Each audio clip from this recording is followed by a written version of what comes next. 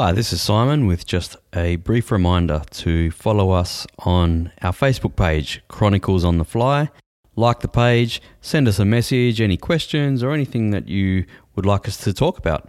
And maybe on the next episode we'll do just that. So there you go, Chronicles on the Fly on Facebook. Thanks. Let's get into the show.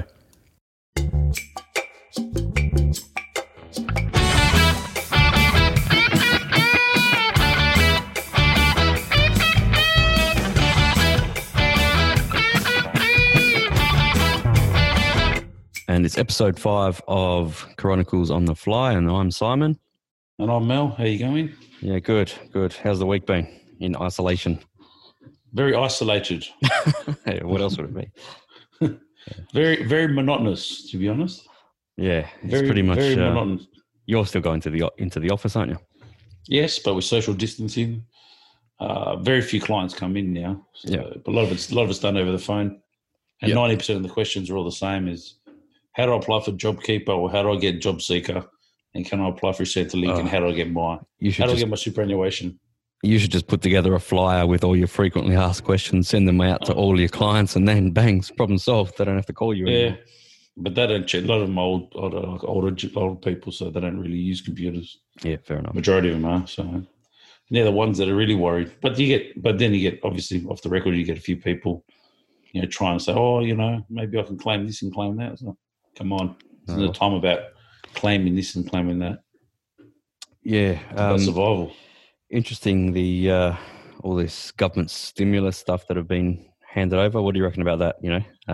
I've seen a lot of, well, not a lot, but some commentators in the media, or even just in the Twitter sphere, let's say, bagging, or not bagging. I'm going to reserve my right to judgment. Yeah, criticising the handouts and the welfare and Yeah, well, he's damned if he does and damned if he doesn't. Yeah, right now, the one position I wouldn't like to be in is in the Prime Minister's position, because either way, whatever he does is wrong, and whatever he does is right. He's in one of those situations where he can't win.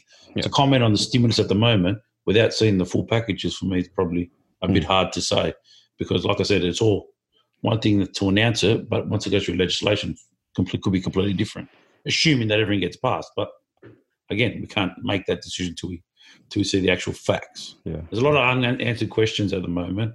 Until we get down to nitty gritty, I think it's a bit hard to say. Yeah. Well, I know a lot of small businesses are panicking. Let's say, can't find clients, no one's spending any money, but then it's very industry by industry and business by business, the reactions and also their conditions. Like I think I mentioned 1 or 2 podcasts back, I've got a cabinet maker client who's still going as normal, like nothing's really changed. And I mentioned how I was doing Facebook ads. I was doing Facebook ad campaigns for this client, and it was struggling. Like it wasn't getting many leads in. You should see now. That I think it started the first week of that ad campaign was when everything was like teetering on the brink. Like, are we going to be working remotely? Are we going to be, in shutdown? No one really knew what was going on. So everything was just in limbo at that point. And not that we're still in limbo in a way, but people, workers had yet to actually, let's say, remove themselves from offices and be locked indoors in homes.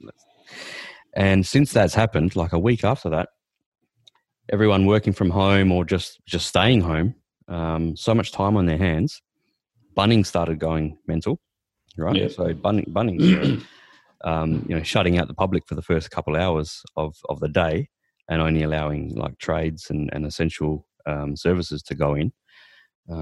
Because they're just in such high demand at the moment. People are thinking, what can I do around the house in terms of DIY stuff, right? So that's actually just flicked the switch for my clients. They're getting leads like there's no tomorrow. So now the campaign's been going about 3 weeks, this advertising campaign. But you could pretty much say in about 2 weeks, he's received close to 50 leads for kitchen renovations. That's amazing, That's pretty impressive, yeah. But in general, that industry, so that the cabinetry industry, are panicking because some clients, I've been speaking to other people in the industry. What's happening is some attitudes are different in different pockets of Perth. I've been told.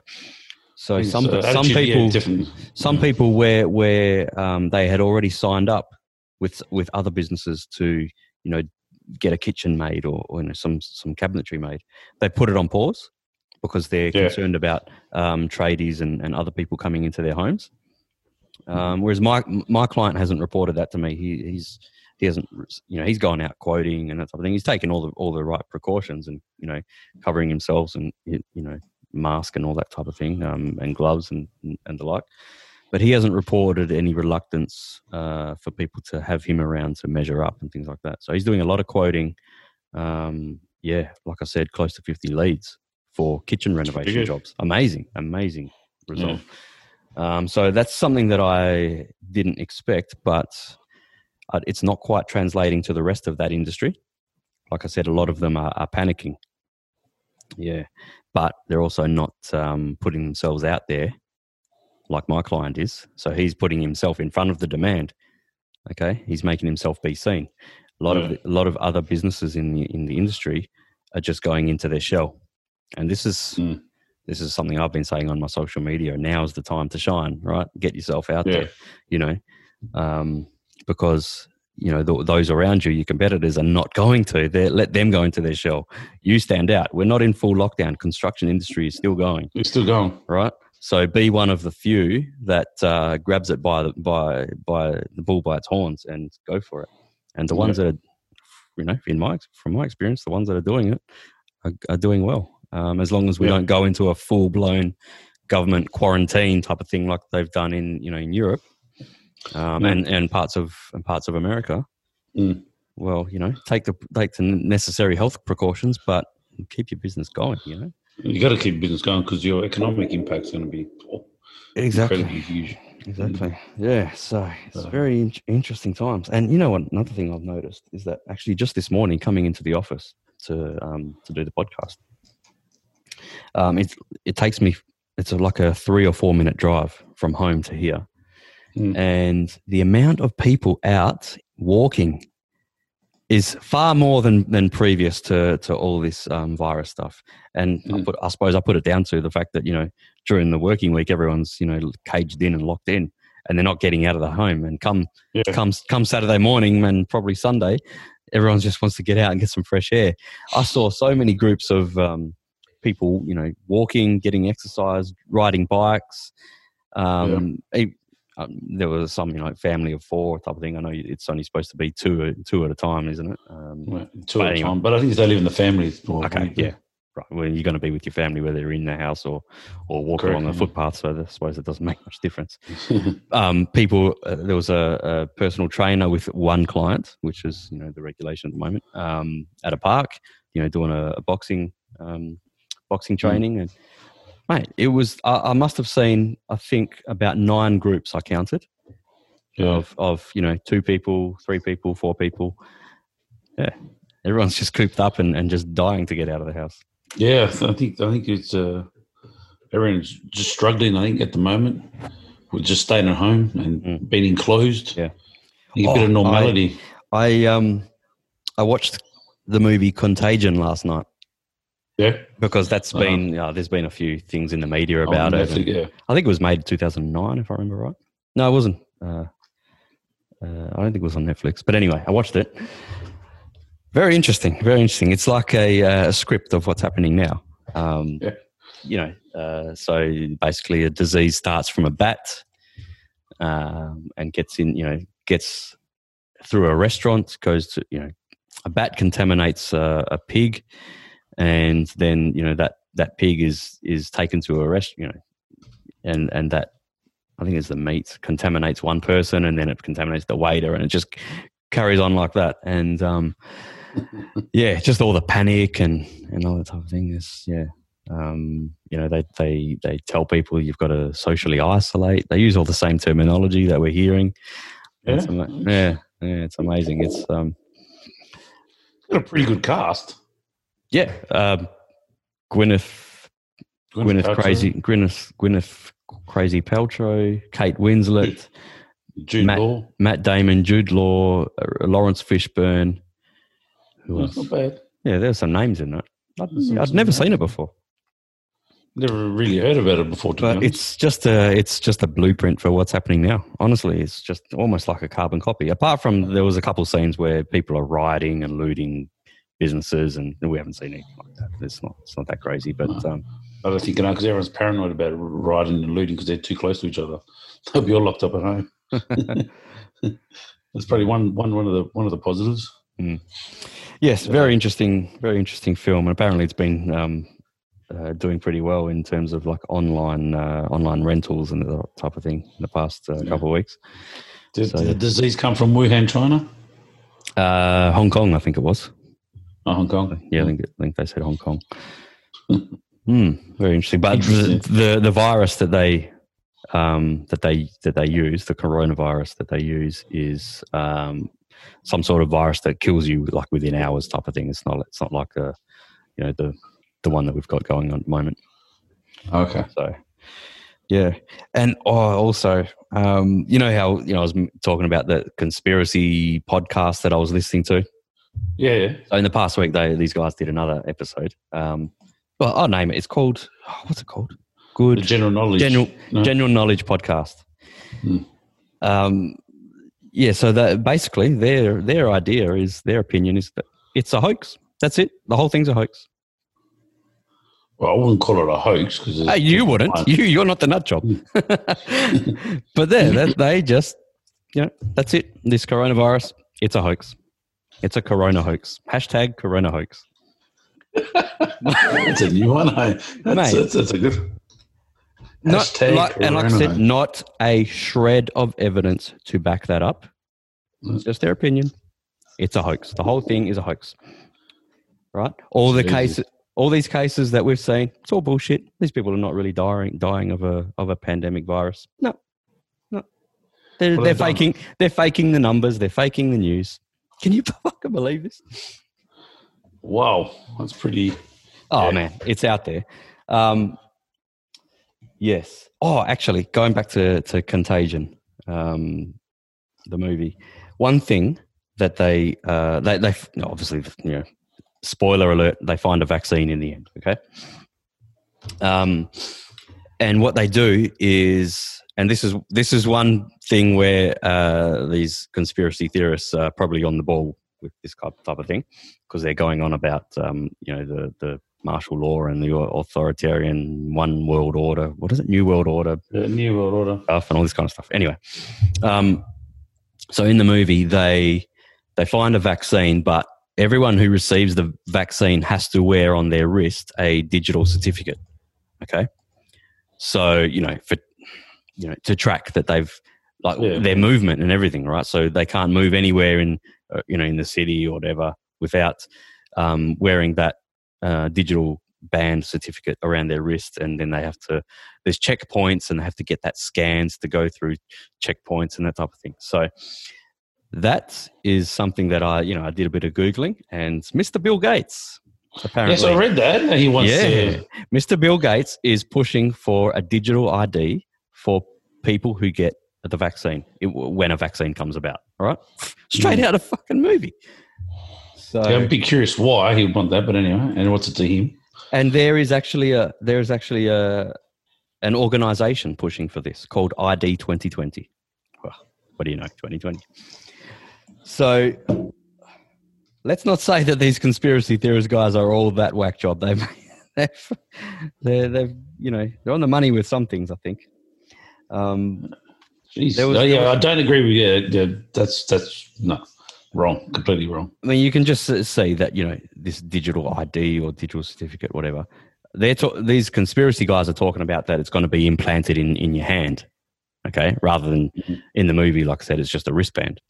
Who knows? I don't know. I think Bill Gates he's actually said it. He's a number of times done interviews, done online, Q&A things, and he's talking about getting like a chip implanted in the hand, like under the skin or something like that. That's just that's weird. Yeah, no, that's I I would definitely not want that crap if they were trying to bring that stuff in. Yeah. Oh, so much. And how was the comments from the former British Prime Minister? Was it Gordon Brown? Yeah, I sent you that link as well, didn't I? I thought, wow, what's up? He's I thought he was a pretty average Prime Minister as it was for England, for the United Kingdom. So he has, in the last week or so, he has called for a unified one government for the whole world. Yes. Right? Gordon Brown. We were laughing about this last week or the week before. Yeah. And then you go and do a Google search and you find these articles in mainstream media. Yeah, so-and-so wants a government for the whole world. Come on, seriously. For a global government. I don't know how you would handle this, but it's out there. This stuff is. And let me guess, would Saudi Arabia be in charge of human rights and women's rights? No, it would all be centrally. Yeah. You know, the laws would be made all centrally. I don't know where, the UN or the WHO or Belgium. Combination. Because everything else is in Belgium. What else did I find in my my little conspiracy research? Oh, yes. Here we go. In October last year, October 2009, there was an event held by the John Hopkins Center for Health Security.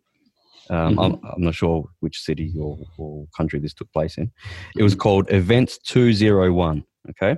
And it was sponsored by the Bill and Melinda Gates Foundation. Mm-hmm. And what it was a simulation of a worldwide pandemic. So this was October, and then this pandemic starts a few months later in December in China. Okay, did they know something that we didn't? I don't know. Yes, no. Just the timing. The timing seems weird. That's all. Did you also see the announcement that our state government announced with Mr. Forrest about the donations from China or the purchases from China of medical equipment? I didn't. I don't know any specifics, but I did see something about a lot of the equipment being dodgy. What was that about? Yeah, well, anyway, a lot of this equipment come from China, and they were thanking the Chinese government for helping and supplying and allowing all this. I'm like, so the people that caused it are getting thanked for helping fix the problem. I was like, my wife said it best to me the other day. She goes, "The arsonist is holding the fire hose." Yes, exactly right. That's a good analogy. Exactly. Yeah, the arsonist is the fireman. Yeah, exactly. It's smiling while they stab everyone in the back. Look at this. Look what I've done. I put the fires out, but I created it. Yeah. That's actually ironic because majority of fires are done by arsonists. So. As we saw in the bushfires, which, speaking of bushfires, you don't hear much talk about bushfires anymore, do you? All that bushfire relief and all that money that got raised, what's happened now? It's just fallen off the perch. Not a word's been said about it. That or climate change or... Well, we don't not hear much from Greta. I was going to say, we don't hear about Miss Greta anymore. Apparently she was trying to get herself in the news by claiming that she had COVID-19. Who knows? Yeah. Who knows what the truth is? Truth is somewhere in the middle there. All right. Anyway, we did say before this, let's not spend too much time on this virus stuff. I'm not going to get all conspiratorial, but there are just some iffy questions. The last thing on that, there's also a bunch of YouTube videos that I came across yesterday.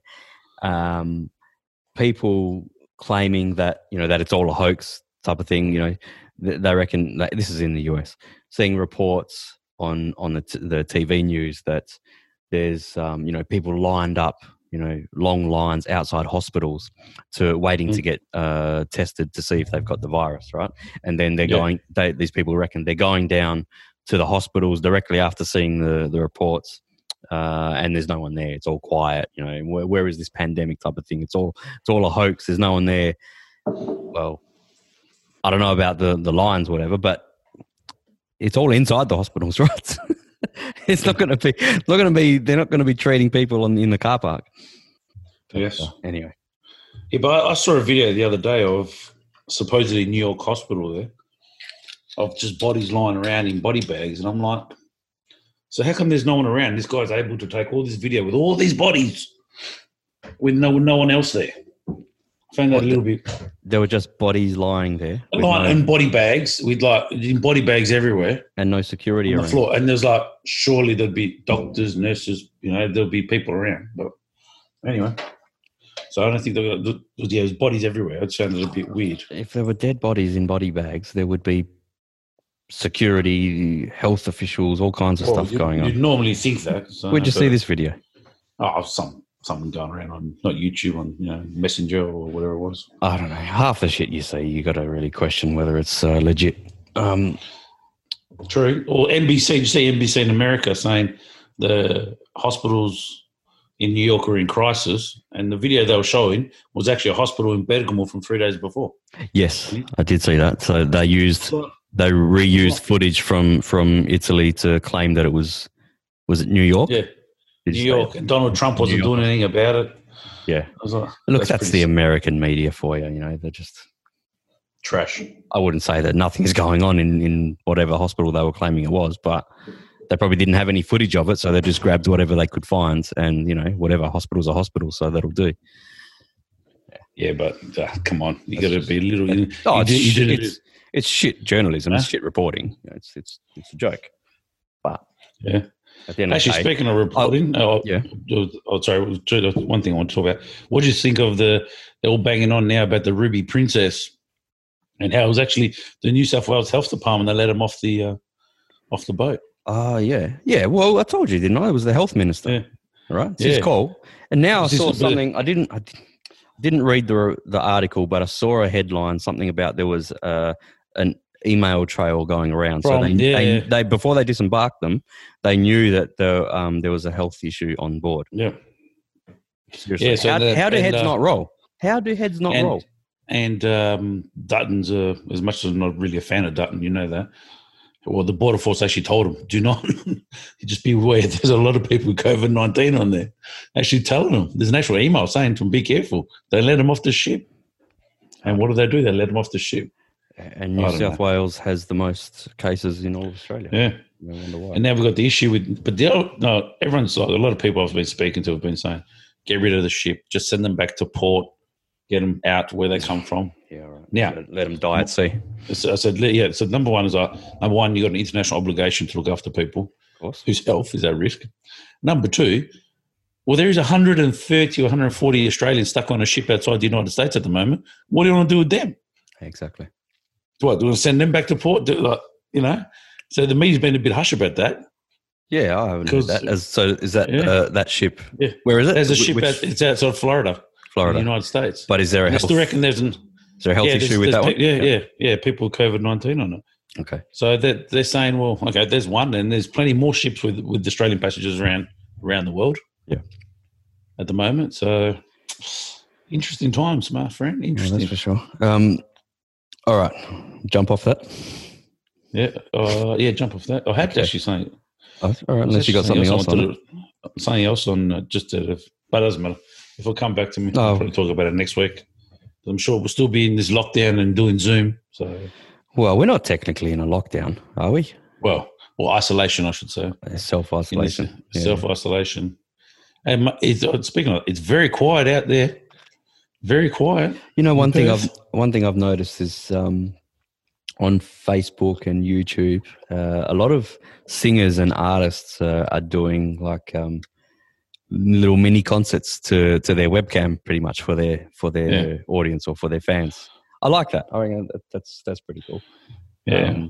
So I saw one. I saw Paul Stanley. Didn't Elton John do one? Did he? Oh, okay. Yeah, I'm pretty sure Elton John did one. I saw a few clips from Paul Stanley from Kiss, just in his music room and in his house, singing a few songs and also talking about albums and things like that.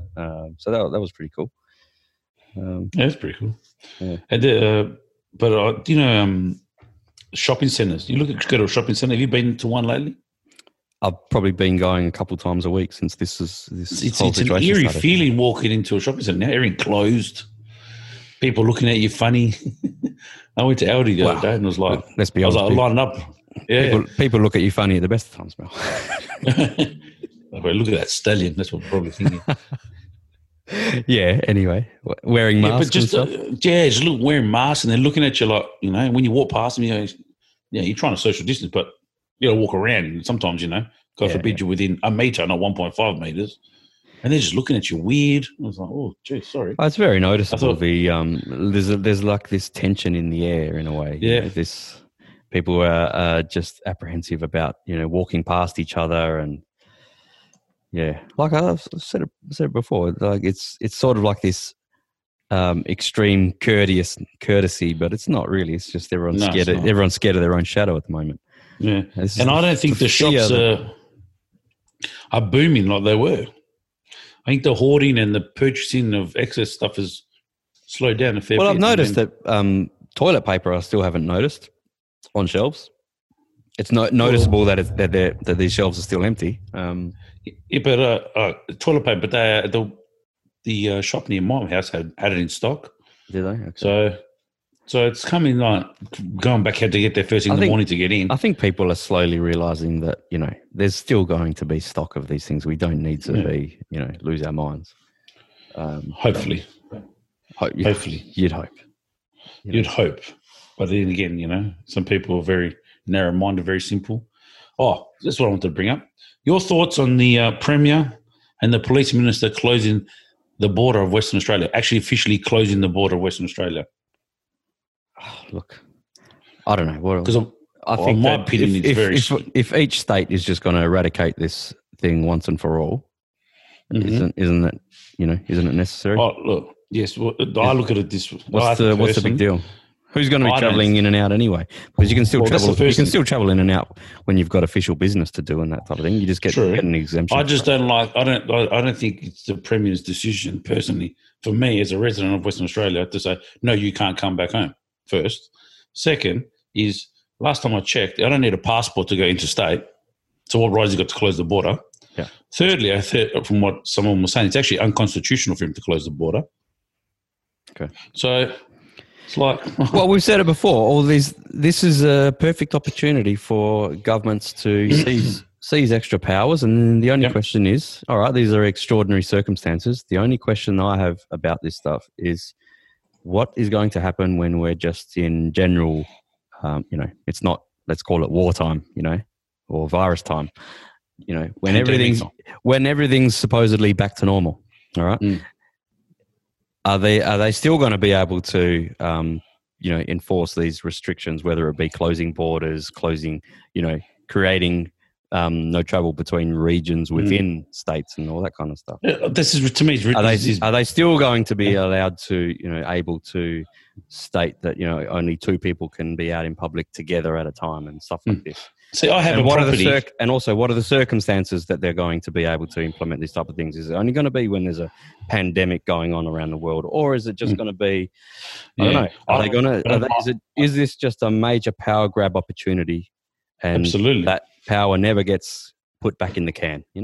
Well, absolutely. I've got a property that I have to pass 2 border checkings to get to. Now, they might say you've got no need to go there, but I've got to check on the property. Yeah. To make sure it's all right, God forbid, it's my property. Yeah. What about if something's broken there, or, or about if someone's broken in? And look, these conspiracy nut jobs talk about, we're becoming the Hunger Games or whatever, and, that sort of thing. And you got to wonder, mate, you got to wonder, what are we going to be like in 100 years' time? No. Or less. I find that very frustrating that I've been told, no, you can't do this and you can't do that, and I can't travel within my own state. And if that's the case, how about I don't pay my taxes? Is that all right? Yeah. I don't pay my car rego, because at the end of the day I can't travel, so why am I paying for it? Good luck trying that. But thank you. That's my point. One phrase that you keep hearing in the media all the time is the new normal. The new normal. That just condition people, right? No, let's not accept that this is the new normal. Let's accept only that this is extraordinary times, that these measures are only temporary, and we're going back to the old normal. Not, the new normal. It's just such social conditioning, mate. I just can't hearing it. Yes. No, but no one should ever want this to be the new normal or any kind of normal. So I heard the state government passed laws that Obviously, if someone threatens someone with COVID-19, they go to jail. If they, what was the other one? People have been coughing on cops and stuff. I don't have a problem with that one. Yeah. And then if you've been caught, they're going to put a tracker on you. I was like, you'd live in your isolation. I was like, whoa, the communist China, the gulags, Russia, North Korea. That's what they do there. If this virus was the virus, and they put that in for a year, and then they're deciding if they're going to repeal it. They're going to decide if they're going to repeal it. There you go. So that means they're not going to repeal it. This stuff never gets repealed, man. Now, that would be maybe a legitimate thing to do if this virus was the one depicted in Contagion, because basically you get it and or Ebola. You get it and you're dead within hours. But it's a flu, okay, and it's killing the elderly more so than anyone else, and people with pre-existing conditions. It's not as deadly as as a virus can be. Let's put it that way. But I don't know. A lot of people that I've spoken to, are saying, this is such a ridiculous situation. It's such an overreaction. All these restrictions that have been imposed on the public, and everything. And the answer to that is yes and no. I think it's not black and white. I don't like the one with the putting the tracking device. What about if you want to go, someone you know is dying, you need to go see him. Your parents are dying, or yeah, of course. You want to go say, oh, you've been arrested. I'm sorry, you got to wear a tracker now. So hang on a minute. So everyone goes, oh, but they shouldn't have left the house. I said, well, how do you know his circumstances aren't? You don't know all the circumstances. So unfortunately, it's like people are quick to judge. You know what I mean? There's a million extraordinary circumstances. It's like the digital certificate thing, if you get, so you can distinguish between people who've been vaccinated and not. And this is what Mr. Gates is pushing for. Yes, Mr. Gates. And also interesting that he's actually, I don't mind Bill Gates. I've never been that skeptical about him. I think I always thought that he's a good entrepreneur and all that. But anyway, it's also interesting that he stepped down from the board of Microsoft like a week ago, just as this pandemic is hitting, and and he said that the reason why is because he wants to concentrate more on global health issues and fighting climate change and all these causes that he's involved with his foundation. It's just I don't know. But there's been a few people that have said, I was just going to say it throws up a lot of questions that I don't have answers to, but questions are there. It's very strange, and I'm just a skeptical person, and maybe like I said last week, maybe I'm sounding more like those conspiracy guys. Maybe they've gotten to me. I don't know. Well, unfortunately, like you were saying, it's there's a client. There's a client, and it's unfortunately, it's not so much the. It's what I'm trying to say is that's how we've expecting things now. It's just how it's become. It's weird. It's very weird. But anyway, you mean all these restrictions and authoritarian thing? It's the old frog in what's the analogy? The frog in the boiling water. You just they just slowly turn up the heat, and you don't you gradually just get used to it, so it doesn't scorch you all at once. Absolutely. That's the way they take. That's why they take extra power into their hands. I don't know, and there's probably not a lot of thought of it. The authorities and governments. There's probably not that much thought and organisation gone into it. Really, it's probably just a kind of organic or natural occurrence over time. It just happens. Yeah. As people in societies trust each other less, and it's just a natural consequence of it. I don't know. Anyway, well, just over COVID-19, honestly, really am starting to take. Did you during the week? There was the Ben Cousins documentary. Did you watch it? I didn't, because I didn't believe it was worth watching. Well, correct on that. Because I don't think that I thought it was just a power grab of a person who's going through a tough time in his life, and they were just trying to monetize his suffering. So I thought, no, I'm not going to do it. I'm not going to watch it. I don't think that Paul deserved to. They know he's in a vulnerable state, so they just took advantage of him. So, well, apparently, they said his family, but I don't know who they're meaning when they say that, approached Channel 7 to do it rather than the other way around. So I don't know. I think Basil Zemplis was maybe good intentions, but very misguided when it came to, you know, doing all those interviews and just putting the whole thing together. I think the producers of it absolutely exploited and manipulated him like there's no tomorrow. I was listening to the former police commissioner. He was talking about it this morning on the radio on the way here. Oh, okay. To the podcast. What do you say? And even he was saying, he goes, the Channel 7, he goes, shouldn't have run with it after seeing it and just taking pure advantage of a vulnerable situation. And so deep down in my head, I'm going, I was right for not watching it. Yeah. Not wasting my time. It was very irresponsible of him, but at the end of the day, right, you know, that's a topic that gets clicks and hits and you know, people are interested, you know, because, you know, Ben Cousins is was such a big figure in Perth, you know, in his footy days, and rightly so. He was, you know, he's one of the best footballers you've ever seen, probably. Yep. Sad circumstances, but and I know even, you know, the producers, I reckon, just took the piss out of him completely. You know, there was a scene where the producer is sitting next to him on the park bench in a park somewhere, and just really blowing smoke up his backside. You know, getting him to spill his guts and just say silly things and stupid things. Actually, was that the scene where because I heard, was he talking about his children then? Oh, I think it was. And he was getting all agitated, and he was saying he called some people to mediate. You know, to give up his Brownlow just to say to his kids, and I think so. Yeah, they're just probing him. This guy's obviously his children. Exactly, they just manipulated him to keep him talking. You know, keep him saying all these things, because at the end of the day, his brain's fried. Okay, his brain's fried, and who knows if he can ever come back from that? Probably not. Probably once, you know, you've been doing all these drugs for so many years, I would imagine you get past a certain point and you're never going to become fully coherent again. Yeah. And it was sickening to see. So I'm actually glad I didn't watch it, to be honest. After, especially listening this morning on the radio, what they were saying. I'm so glad. There's no need to. I watched it on the replay channel thing. I didn't watch it when it was actually aired. But it was just a pointless exercise. Pointless, completely. Pointless, yeah.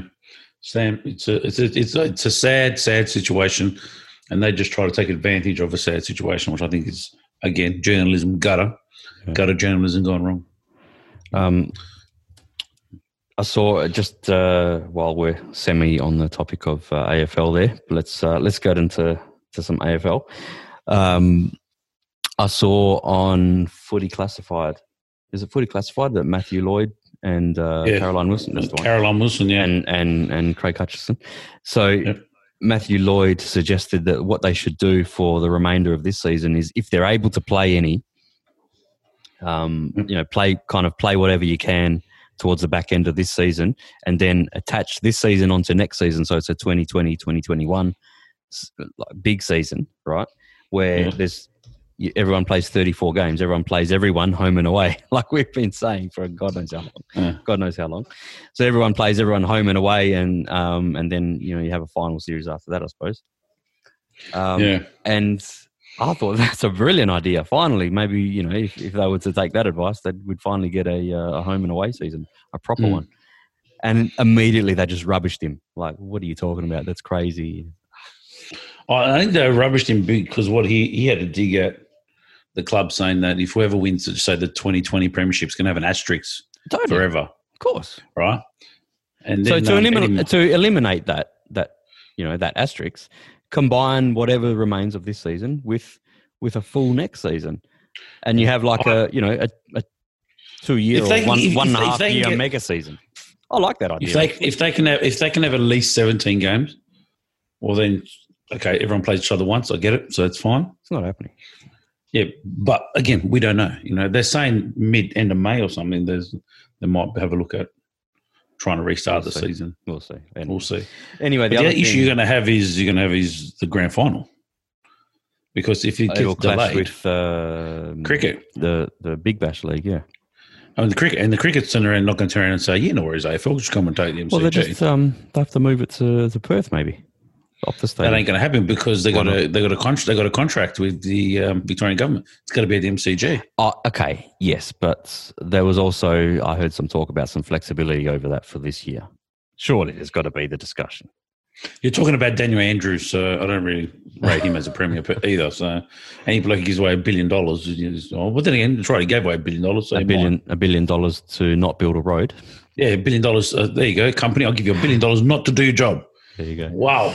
Yeah. Wow. Anyway, that's Victoria. Best deal in history, that one there. Special case, that one. The other thing, unique. The other thing in footy media that I saw this week was Eddie Maguire tangling with Chomper Tony Jones. Did you see that? It was both Collingwood supporters, mind you. Yeah. So Maguire just ripped into him into Jones when Jones questioned him. I think it was on the 6 o'clock news. It was the news, the news, yeah. The question was about whether Collingwood members or I suppose AFL members in general should get their membership money returned to them for this season if there are no games type of thing. And Eddie Maguire just bit back, if there's no fans paying memberships, then there's no clubs. And I could see that argument. In a way. I think he went a bit too hard, but he's right. Yeah. And bearing in mind, you pay a membership of a club.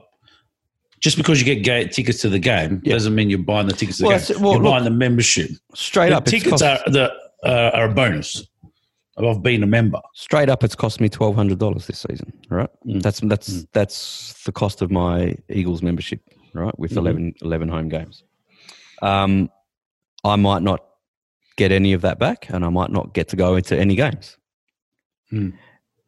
That's a shame, and that money would be handy in my pocket, definitely. But I'm not going to go beating down the Eagles' door to get it back. If hopefully they kind of compensate. If there's no events, no games that you can actually go to for the rest of the season, let's say. Well, hopefully there'll be some sort of, I don't know, reward, compensation, I don't know, merchandise deal, I don't know, something. It would be nice if the AFL and the Eagles and all clubs, put together some sort of package for its members. But then, all right, that's $1,200. What about corporates, mate, who spend, who knows, 20 that's grand plus or that's the whatever. big issue is the corporates. That's massive money. That's the issue. That is massive money, and that's probably where they'll lose. Well, if they have to give money back, that's where clubs would lose the major. Well, you're talking some of those corporate tickets are $500 a game. Yeah, that's big buck. Yeah.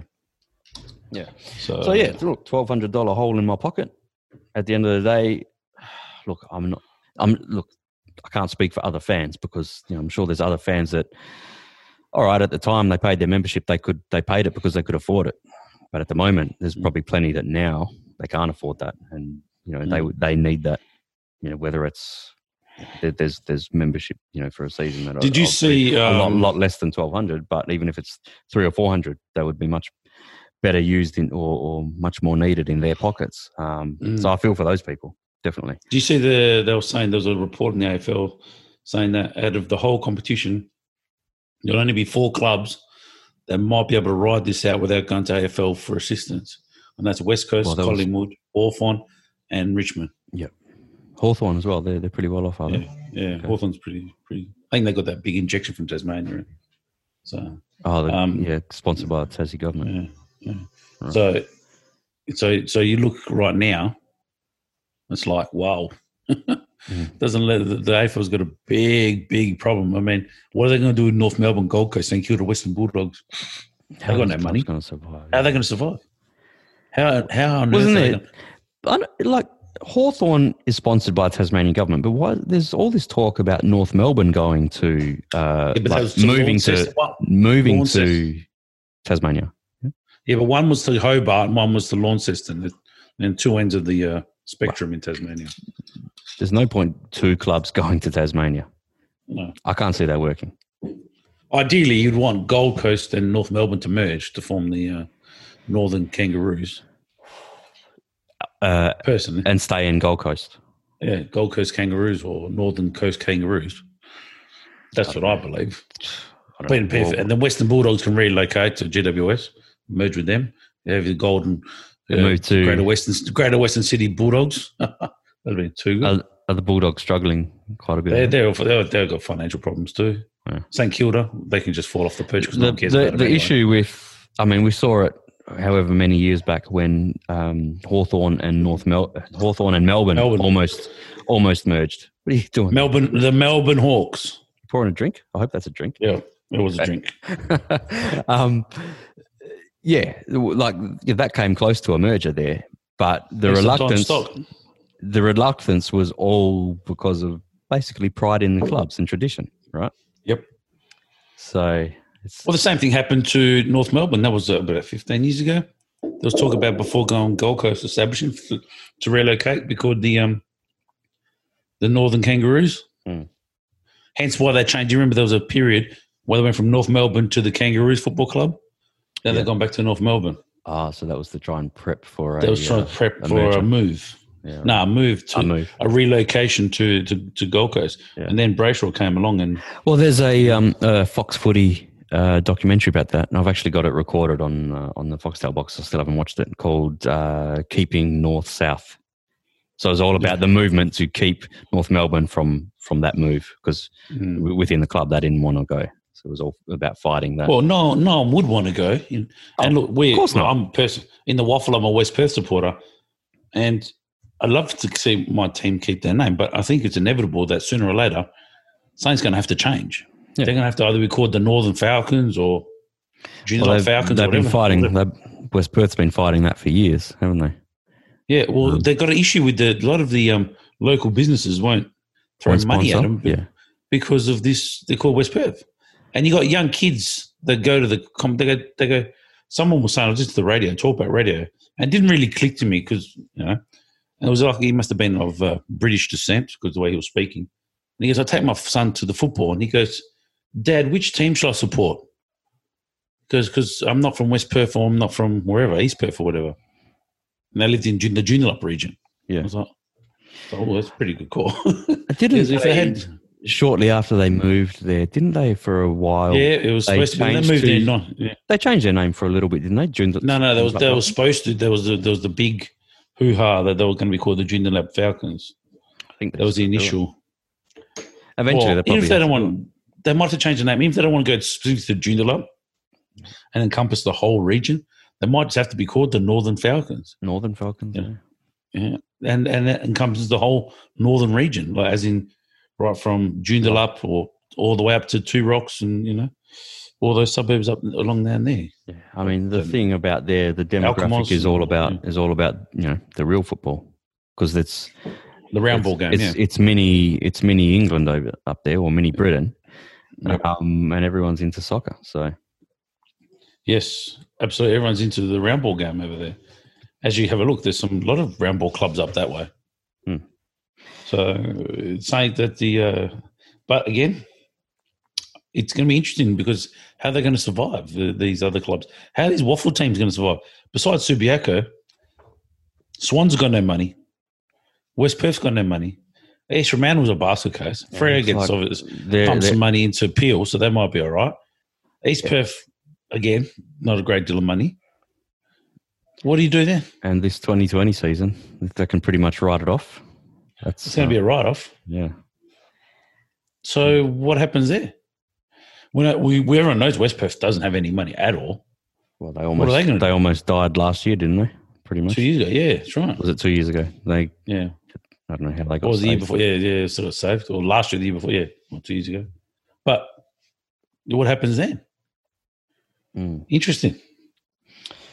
The Waffle's it's got a bit of a they got some issues. NRL, we won't even talk about them. I'm not really into rugby, but they got some massive issues in the NRL. The A-League, what really should do is go up to FIFA and ask them for some money because FIFA's got plenty. instead of dishing out, taking all those bribes from Qataris and all these rich people, should give it back to football, the youngest, the other leagues. Correct? Am I fair in saying that? Totally agree. Sepp Blatter, the biggest criminal in the history of FIFA. What are your thoughts on Sepp Blatter there, Simon? Has he got any involvement anymore with FIFA? I don't know. I think he's probably better. He doesn't. He got a ban, didn't he? Yeah, I think he did. He got a ban for some corruption or something. I don't know. I don't think I really followed the story because it wasn't like it was a big revelation to me. And Platini.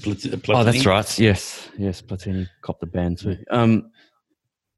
Yeah, the whole giving Qatar the which one? 2022. 2022, and also Russia 2018. They did that all in one go. It was a total scam. I was actually when they did the awarding of that, like they did the draw, not the draw, made the decision. When they announced the decision, it was 2010. I was in Melbourne, and they put up a big screen at Federation Square in Melbourne. It was like 2-3 in the morning, something like that, right? And everyone was excited because Australia, wanted which one was Australia going for? Was it 2022? 2022, okay. Mm. And they were deciding 2 World Cup events in one announcement, which was unprecedented, which was absolutely ridiculous. So we go along to, because we were over in Melbourne for the U2 tour at the time. So it was a bunch of us. So I think it was about 4 of us. So we got up and went over to Federation Square, and there was heaps of people there, like watching big screen at that time in the morning. It was pretty cool. And when the announcements were made for Russia and then Qatar, oh my God, we actually we thought there was going to be a riot, and there was going to be looting, and people were throwing things at the screen, and it was just chaos. And we just went, boys, let's get out of here, and we went back to the hotel. But it was so obvious that was such a that it was corrupt. It was so obvious. It was always going to. Qatar does these beautiful drawings of stadiums that are air conditioned. Then after it says, no, we're not going to do air conditioned stadiums. I'm like, what does that tell you? It just showed the naivety of the organisation of football in Australia. Yeah. And the hypocrisy of FIFA. Yeah. Because they go around talking about FIFA fair play and all this stuff that they talk about, and yet they give it to a country that hasn't got the best human rights. Actually, the 2 countries, Russia and Qatar. What human rights? To be honest, 2022, I think Australia was also up against United States, if I remember right. Yeah. I reckon that the United States should have gotten it. If there was a legitimate decision rather than a corrupt one, I reckon it should have gone to the United States over Australia. Yeah. Well, the thing about the United States, what a lot of people don't understand is they could have the entire World Cup just in the state of Texas. They've got enough stadiums for it, do they? They've got enough stadiums in the state of Texas alone to hold the World Cup. Well, there you go. So the infrastructure was already made. Because you're talking that the University of Texas has got a massive stadium of 50,000 people. Their college football is football is massive. It's the same size pitch. Yeah. Now, forget about all the state-of-the-art stadiums. That Atlanta's got that state-of-the-art stadium in where they had the Super Bowl. Las Vegas. Now, you've seen there's a new stadium being built in Las Vegas. That is absolutely incredible.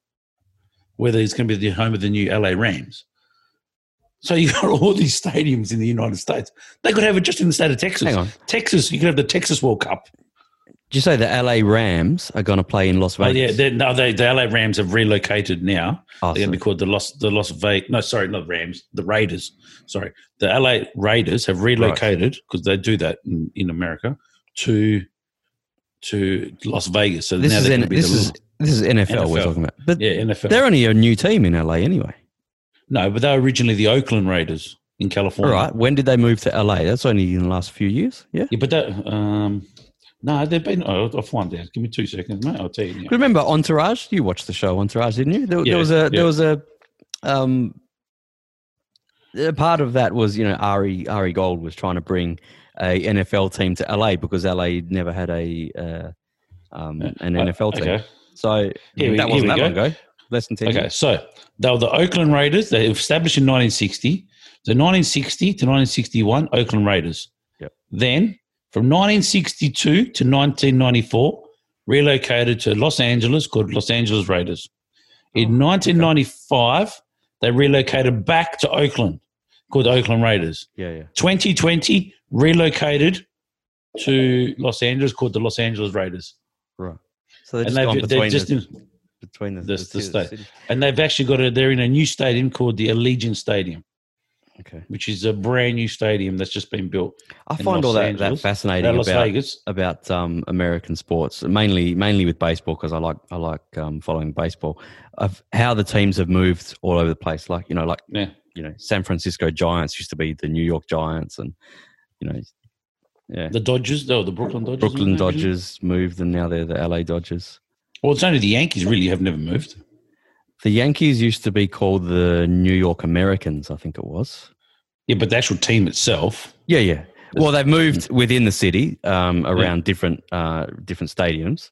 Well, they're originally the Brooklyn. What's it called? The Bronx Bastion. What they called originally, Bronx. Because they're from the Bronx. I'm pretty sure that they started out as the New York Americans. I think they were called. Wikipedia is really good for all this stuff. If you want to go on and look it all up. Yeah, but then the Boston Red Sox have always been the Boston Red Sox, have they? I'm pretty sure. Yeah. I mean that sure. Big rivalry. I mean that's probably the biggest rivalry in American sports. Bar none. But that all started over the transfer of Babe Ruth from Boston to the Yankees. That's where that started from. That's pretty much how the rivalry built up. Yep, and started. Yeah. Yep. Yeah, and then after that move, the Red Sox went, I don't know, something like 80 something years, if I remember rightly, without winning a championship. They were the Baltimore Orioles originally in 1901, 1902. The Yankees. Then they became Then they became the New York Highlanders. Yes. Then they became the Yankees in 1913. Okay, so what about the Americans? Am I on the wrong track with that? I'm not sure. I'm sure that I read something about New York Americans, but yeah, you're right. I completely forgot that they were the Orioles, and now there's another team started up called the Orioles. Yeah, completely forgot about that. But they're my team, the Yankees. I love the Yankees. Yep, second that. I actually watched the game. Fantastic game back in 2011. We were gonna talk about awesome events that we've been to around the world. That's one we can start on. You went on your honeymoon, didn't you? Honeymoon, and you saw an awesome Yankees comeback. When they're like 4-0 down and they won 5-4. 4-0 down and with the walkovers. That's right. I hate you. I'll be honest. I was very, very, very tired of that game because that was the first day I was in New York. So I'd just come off a 24-hour flight, and to say I was exhausted is an understatement. Like I honestly had toothpicks hold my eyes up. What year was that? Was that 2009? 2011. 11. It was against the Toronto Blue Jays. Okay. Yeah, Toronto Blue Jays. Awesome. It would have been the 24th or something of May, if I do recall, somewhere around about that. That is definitely something on my bucket list to go to Yankee Stadium, watch the Yankees. Yankee Stadium. More than once, too. Yankee Stadium is absolutely amazing. I was in the Jack Daniels stand, and as part of the Jack Daniels stand, I had my own entrance or whatever, and they gave me a mug, and in the mug had seeds of the same lawn that Yankee Stadium grows, so I could bring it back and grow the lawn. So your front lawn is Yankee Stadium lawn? Well, no, I didn't do that because I was paranoid. Because I was paranoid about Australian Border Force stopping me. What are you doing bringing in these seeds? Don't you know what you're supposed to do? You're supposed to put it in the soles of your shoes, Mel. Come on, like the old wogs used to do when they came back from Sicily and Calabria. Haven't you ever heard that? Yeah. They would undo the sole and put them in the, underneath their feet, and they get away with it. Yes. Bring back the tomato seeds and all that. Yeah, I heard it. So I didn't want to take that risk. I didn't want that. So I got rid of them. So I didn't keep them. But I still got that cup or that mug somewhere. I just got to find it. It was actually a really amazing experience. It was full house, packed, crowd was going off. What else? It was incredible. What else did you go to over there? Oh, and you would have seen Derek Jeter play as well. Yeah, saw him all play. Yep. My favourite player ever. What else did we go? We saw into a few functions, a few events there. I was trying to get tickets at the time because the finals were on in was the Miami Heat for NBA final. I can't remember who they were playing. And I was actually in Miami when they were there playing. Oh, yeah. And I tried to get tickets, but it was ridiculous. I couldn't get tickets to that.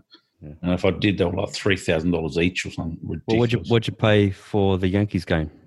Well, back then, the Aussie dollar was absolutely fantastic. Yeah. I was getting $1.03. Oh. For every $1 Aussie dollar, I was getting $1.03 Yankee. Brilliant.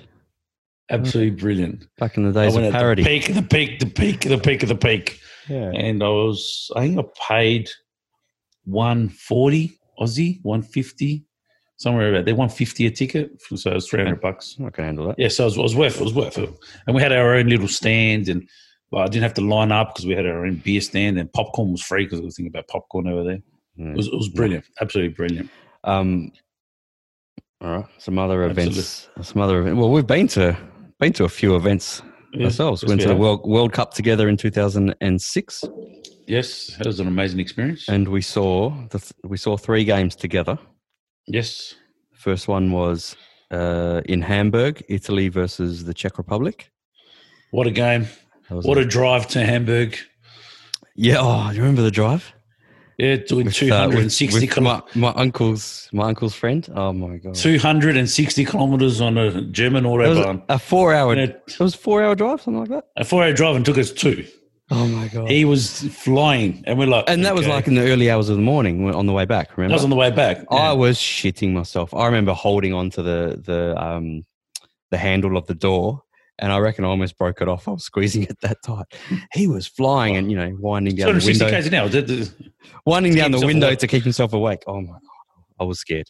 And it wasn't the only time I was scared in Europe that time with people driving. Yes. They're not the best drivers in Europe. Good old Autobahn. But that was a great that was a great day. Considering we didn't have tickets to get in. That's right. €300 each from the scalper. I probably could have, I didn't bargain him down. Because was it 300? No, it was cheaper than that. No, we paid we paid €300 each. Remember, we went because he and his brother had the tickets, and we just went along with him, right? Mm. And we went into the pub next door to the stadium because we'd kind of given up, right? We couldn't find anyone to sell us tickets. Had a good seat in the pub. The match was about to start, like the national anthems were about to start, and I turned to you, and I said, I'm going to go out back to the stadium because it was like the pub was like 100 meters from the stadium, right? I'm going to go back around the stadium and see if I can find a scalper and try and get some tickets. And we said like, what's the limit? How much are we going to spend? And we decided, all right, let's try for €300 each. You gave me €300 cash, and I had 300 of my own, and I took off, and I found a guy just loitering around, and I just said to him in English, "Have you got tickets?" And he spoke English. He said, "Yeah, these are really good tickets, And I was like a bit worried that he's scamming me, but I thought got to roll the dice here if I want to go and see this game. So I gave him your 300 and my 300, and it was legit, luckily. So remember, I rang you up and I said, "I've got tickets. Get out here. Let's go. I've got tickets." And we had to run halfway around the stadium, mate, and we were sweating like there's no tomorrow. That's when I was fit, but oh, mate, I remember we were going through the turnstiles and the national anthems were playing, and I wanted to see the national anthems. I think we got in just as the national anthems got to our seats, just as the national anthems were finished. But we got to see our first ever. Oh, we watched Brazil as well. Ghana. That was in Dortmund. Yeah, it was Brazil versus Ghana. So that was the legit ticket that we had. Yeah, right. That I got from here. So that I got through the lottery. Just all we knew that it was a round 2 match in Dortmund. Right, could have been anyone. If Italy had finished second in their group, it would have been Italy, but turned out to be Brazil versus Ghana. All right. I'm actually going for Ghana, I remember at the time. Of course. Couldn't stand Brazil. But and then Australia versus Italy in Kaiserslautern. Not a lot of people in Australia can say that they were there at that one. Yeah, no. But we were there. There was a few. We were there. I remember before the game walking through the city. The city was packed with Aussies and Italians. But probably more Aussies even, I think. So I remember I had the Australian flag and the Italian flag, both of them over my shoulder, because I couldn't decide who to support. And I remember walking past one guy and he just goes to me, "Get off that fence, make a decision. I hate fence sitters." That pissed me off. That pissed me off. But that was a very tense game. Mm. Yeah, that was a good experience, that one. Yeah. Well, we were right amongst the Aussie crowd, weren't we? Like, yeah, we were Aussie crowd. In the Australian fanatics end. Mm. Yeah. There's some crazy people next to us. There's some people who absolutely knew nothing about soccer but making comments. Oh, yeah. So. I mean, they were just Aussies on tour. Like, they were rugby people, pretty much. Yeah. They had no idea. Most people, from what I could work out, they weren't huge soccer people. They were, they were just there for the piss up. Like, good on them. But they're for half a piss up as well. So yeah. It was a good experience, very good experience. Controversial in some people's eyes, the end of it, but to me, that was a penalty every day of the week. And back to Brendan Marocchi, what was he saying? Never slide in the box. Oh, exactly. The golden rule. Golden rule, mate. Box, and if you do, you better come up with that ball clean. And that's it. Unfortunately, Lucas Neal broke that golden rule and gave Crosshaw every reason to fall over him. At the end of the day, he's running through towards goal, right? And that bloke Lucas Neal comes and slide tackles in front of him. Completely stuffed up any chance he had to score or pass. Right? Clipped him, and penalty. Thank you very much. Thank you, mother of rabbits. That's a penalty. And we've got to hear about it all the time. To this day, what are we? 14 years later. Whenever the subject of Italian football comes up, we've got to hear this, gross or cheat, and all this bullshit. Mate, if that was Harry Kewell, everyone would have been screaming blue murder if the penalty wasn't given. Ooh. And Harry Kewell himself has said that was a penalty. Yep. Harry Kewell. He's on video saying it. He said, the first thing I thought was, that's a penalty. And I've been told by another member of the squad, of the Socceroos squad, told directly. Told directly. In conversation, standing on a football pitch. He said to me, we all knew that was a penalty. No one complained in the change room. We all just knew. It was a shame, but we all knew. Plain and simple, just said it.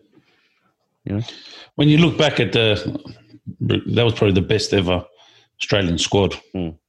That player, the green and gold. That player actually said to me, like, in the media, the spokesman, the spokespeople, whatever you want to call them, of the team. So your Harry Kewell, not Harry Kewell.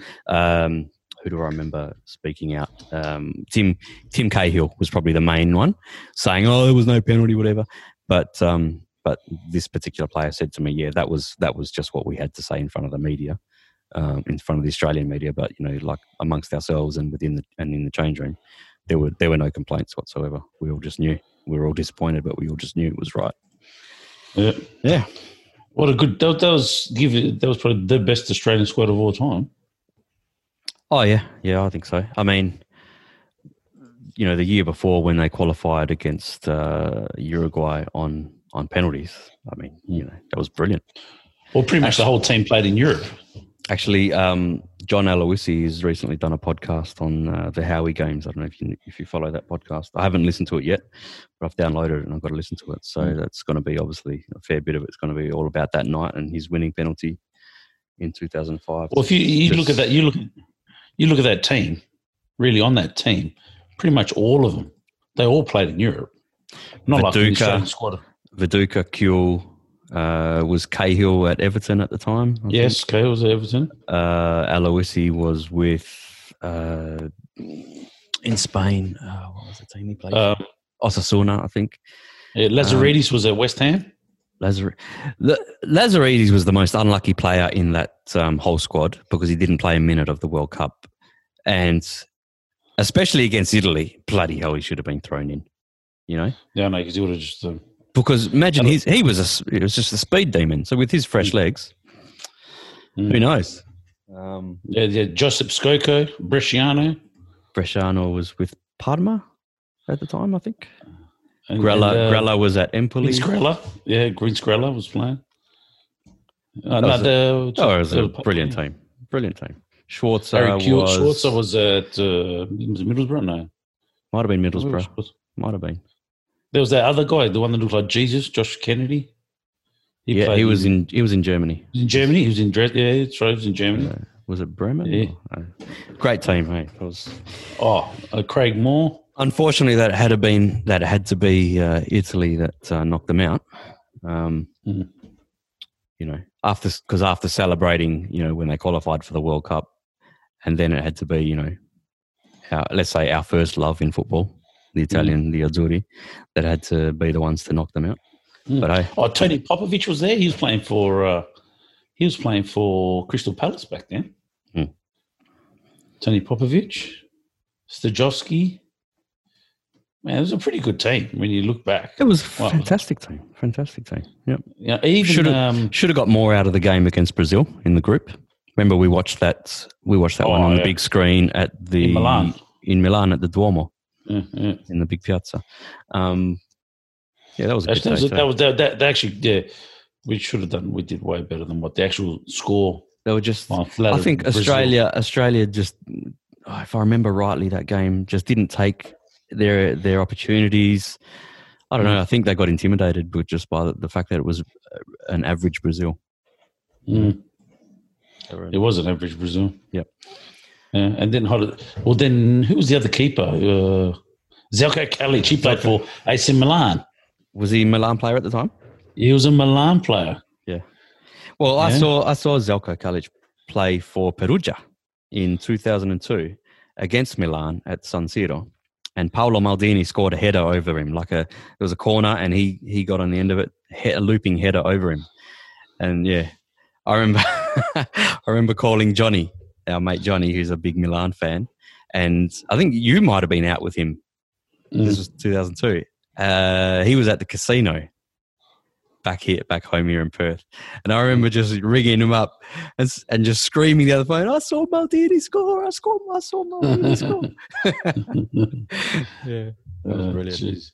That was well. Then hold on, I just pulled up the squad time. So it was Schwarzer, he was playing at Middlesbrough. Yeah. Neil at Blackburn Rovers. Moore, he was at Newcastle, but he just left. Newcastle United in England. Tim Cahill, Everton.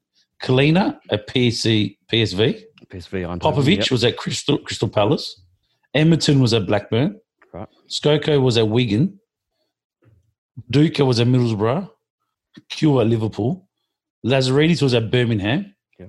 Ante Kokovic was at Hammarby in Sweden. Greller at Parma. Chipperfield at Basel.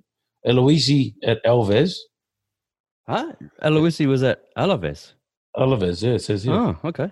I thought he was at Osasuna then. Anyway. Yep. Then he had all the bench players. He had Michael Bukamp, don't remember him. He played Mariners. Archie Thompson. Zelko Kalic, Milan. Yep. Kennedy at Dresden. Wiltshire at Bristol. Stajowski at Basel. Milligan at Sydney. Basel, yeah. And Bresciano at Padma. Didn't Richie play there as well? He would have been at Hull then, wouldn't he? Richie Garcia was... he was in that squad too, wasn't he? No. He was in 2010 squad. I thought he was in that as well. No, 2010. Yeah, he was a whole player in 2010. Yep. Yes, but then... Oh, well, but look, Italy knocked them out, but then went on to win the World Cup. And I was lucky enough to be at the semi-final against Germany in Dortmund and the final against France in Berlin. Yeah, thanks for rubbing that in. Hey, you're the one who had to go home early for some reason. I would have fought tooth and nail to stay another few weeks, but you had to go. Yeah. That was the greatest 2 games of my life, those two, the semi and the final. The semi would have been, as in to watch a game, would have been amazing. Okay. The Italy versus Germany semi-final, 4th of July, 2006. I'll never forget it. So I had given up on getting tickets. I just couldn't, someone was supposed to help me. A friend of my uncle's in Germany was supposed to help me get tickets. They wouldn't come through. It just didn't work out. I ended up just going to the hotel, the Hilton Hotel in Dortmund, where the Italian team and all the officials and the federation people were all staying. I walked into a room where they were giving out tickets to people who had them, had bought them, and they were just giving out the tickets before the game. And so there was supposed to be some tickets there waiting for me, and they were nowhere to be seen, and these people didn't know who the hell I was. And anyway, I just went back into the room. I thought, no, what? I'm here. I'm not giving up. And I just walked in and I said to him, look, I've come all the way from Australia to follow the Italian team. I'll do anything to go to this game. Please, do you have any tickets that I can buy? And he just goes, yeah, here you go. He just got €240. I still remember the price. Here you go. Just gave me a ticket. And I remember just bolting out of there and running towards the stadium. Like, couldn't believe that I actually got a ticket. €240, eh? And we paid 300 to watch them against the Czech Republic. Yeah, well, that was from a scalper. This one was a legitimate ticket. So yeah, €240, and I was in the Italian corner, let's say, of the stadium. And I've got to say that was the most tense game of football that I've ever experienced in my life. My God. Mm. Whenever the Italian section of the crowd, where we were, would try to sing or chant or cheer or whatever, the whole stadium, when we're talking about 66,000 people of German fans all wearing white, would just whistle and drown out whatever noise we could make. And the stadium shook. It was that loud. It was just very, very intimidating. But the game was amazing. It was, no goals up to 90 minutes, but it was chance after chance. It was end to end stuff. And then especially the extra time started. The extra time started with Italy hitting the post twice in 2 minutes. Yeah, I remember that. Oh my, Paolo! I couldn't believe it. I was just like, this is, this can't happen. Playing so well, dominated so much of the game as well in their backyard where they've never lost a game before, Germany. We can't get this close and then not win it. And then, the last 2 minutes of the game, Grosso scores an amazing goal, and then Del Piero just, finished it off with the last kick of the game. And like in the Italian section, we were still celebrating the first goal in the 119th minute when Italy broke out of the penalty box again and counterattacked. We turned around and saw Del Piero smash in the second goal to the top corner. It was like we were still celebrating the first goal. It was absolutely delirium. Absolute. And I remember falling over. I was there by myself, obviously. Falling over people, hugging. Everyone was hugging, kissing, just jumping on each other. It was just, mate, I've never experienced such delight. Probably more so than when, I don't know. Two different feelings between that one and when they actually won the World Cup in Berlin. The final penalty went in.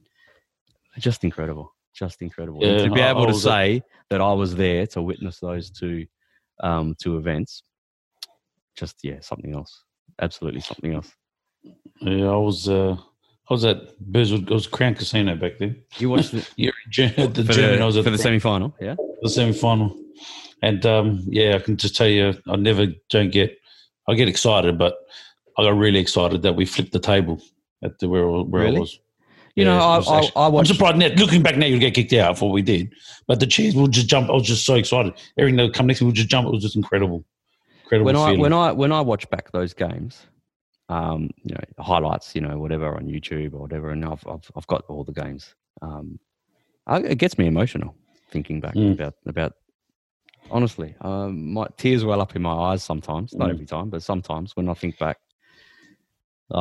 Mate, that was just as a football fan, it was just the absolute pinnacle. And grew up praying, wishing to see Italy win a World Cup. Never thought that it would actually happen. Just, especially, the World Cups before that, from 1990, which was the first World Cup that I experienced. What was I, 9 years old? I really remember properly, yeah. Lost on penalties, 3 World Cups in a row on penalty shootout. And it was just like, we were destined to never see Italy win a World Cup.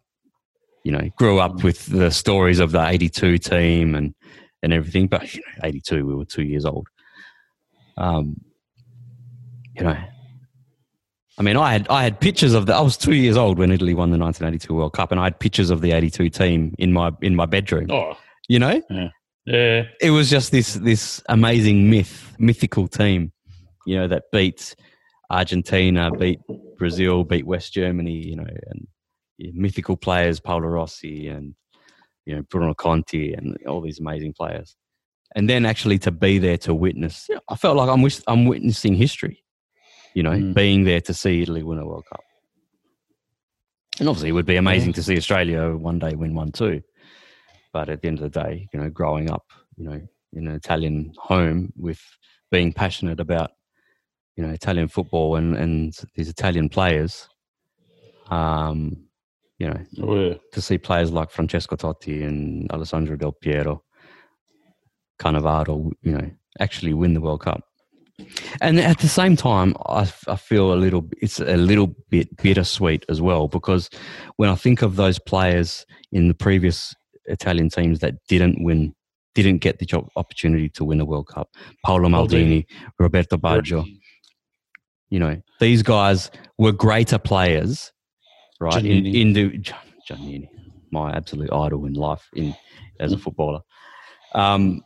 You know, when I think of these players that didn't experience lifting that trophy, compared to the players that did, not that the players that did in 2006, not that they didn't deserve it, but obviously individually, player for player, Italian. So Gilardino compared to Baggio, I mean, same thing as well. You know what I mean? Like the Italian 90 and the USA 94 teams were greater teams than the 2006, but I suppose they just in 2006 were the ones who actually finished off the job. But what do you think of the 2002 team, out of curiosity? Probably the best squad of that World Cup. Yeah, I agree with that. Absolutely ripped off, and then also Spain in the following game that South Korea played were even more so ripped off than Italy. That was one day I think that someone's going to come out and say, you know, that was planned by FIFA, and that's my true feeling on that. Well, I don't think it'll be in our lifetime, man. I don't know, but obviously that was a master plan to push for FIFA to push football in Asia. Either South Korea or Japan, who were hosting that World Cup, had to get far, and that was what they achieved. It was the ultimate rip-off in world football, not just for Italy, also for Spain. Yeah, Spain also got shafted there. I remember. Big time. I was actually like so depressed that I actually remember I watched that game. I was at the Paddington Ale House, believe it or not, where I watched that game. You see, I don't understand how you can leave your home to watch Italy play. For me, I can't be among other people. I can't be around know-nothings. You know what I mean? Yeah. I can't be around the casual fan. Yeah, no, fair enough. I've got to be with my family or on my own. Yeah, no. If I'm not actually there to witness it live, I think I need a bit of entertainment. You know what I mean? Yeah. And like celebration. For me, it's too tense. It's too. Yeah. It means too much to me. Which to some people that might sound ridiculous, but that's me. You know. Yeah. You know, the national team is something very special for me. Especially that I've witnessed, you know, the ultimate triumph. You know, for me, I mean, you know, and I love Australian sport as well. Like to me, the Australian cricket team is something special too, and I think that's been lost in recent times as well. But you haven't watched the Test on Amazon? No, I got to watch it. No, I finished watching it about midnight last night. I watched the final episode. I got to say, I love Justin Langer. Oh, just absolutely love him. He's a very impressive. Very, very. A lot of people. Not many people say a bad thing about him. I don't think anyone says a bad thing about him. He's at the moment. I think he's the perfect man to manage the Australian cricket team, and I just think they've come back. You know, in my estimation, as a team, Not just because of the series, because I enjoyed watching the Ashes, series last year. And I think they've changed their attitude completely. But watching that the Test series it's bloody eye opening. These you see that you really humanise these people. Even it doesn't dwell on the fact that our favourite player, what's his name, David Warner. It doesn't dwell on his failing in that Test series. Like it should, but it barely gets a mention. It's mainly about Steve Smith, and how amazing he's a quality and how player. How he came back from getting that knock on the head and that type of thing, which is brilliant.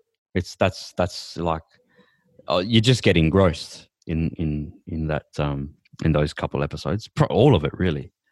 And I would love if they continue the series. Like I reckon there's 8 episodes. I reckon they could have made 14. But I just hope that they continue doing it for the new series. Yeah, it's really good. Interesting. It just comes down to how much if it's economically viable. I mean, you said it in one of my clients' story. I reckon it's really good as well. So I thought that was I'll put it on my to-watch list. Yeah. So if we go on lockdown a bit further, or we can. Well, I think Amazon's giving 60-day free trials now without paying. So yeah, get into it. Good old Amazon. I've got a lot of documentaries I've got to follow up on. So still, we'll get there. Oh mate, you might have more time on your hands at the moment. Yeah. Especially if we were talking about last week, we were expecting to get a full actual shutdown or lockdown or quarantine, whatever you want to call it. Well, it hasn't happened yet. I don't think it's not required. I think they know that. But then again, with the incubation period of this thing, there might be a blowout in cases. Who knows? I think maybe we might still be waiting to see that, and if that's the case, then maybe they'll reconsider. Who knows? Yeah. But anyway, on that note, yes. We've been going a bit over an hour, so it's time to wrap. Yep. Till next time, Simon. Till next time. All right. Good chat. If I get if we if we still in lockdown, or maybe one day we can actually do it face to face. Yeah. Well, look. I think after the period of self-isolation, we've already really been self-isolating for longer than the supposed incubation period of 14 days, right? I haven't really come into contact with anyone that I could get it from in 14 days, and I'm not sick. So I think it's safe that we could, Yeah. Well, we have to get one of our do a face-to-face podcast, and face-to-face, and introduce a special guest. I reckon one day, soon. Well, we might do that on Zoom. Anyway, let's have a think about that during the week. We might have a special guest during the week. Just before we go, follow us on Facebook. It's Chronicles on the Fly podcast on Facebook. I might get a Twitter account going as well, but and then we can just post the episodes on there. But we'll see. But yes, Facebook. Adios. No worries. Ciao, ciao.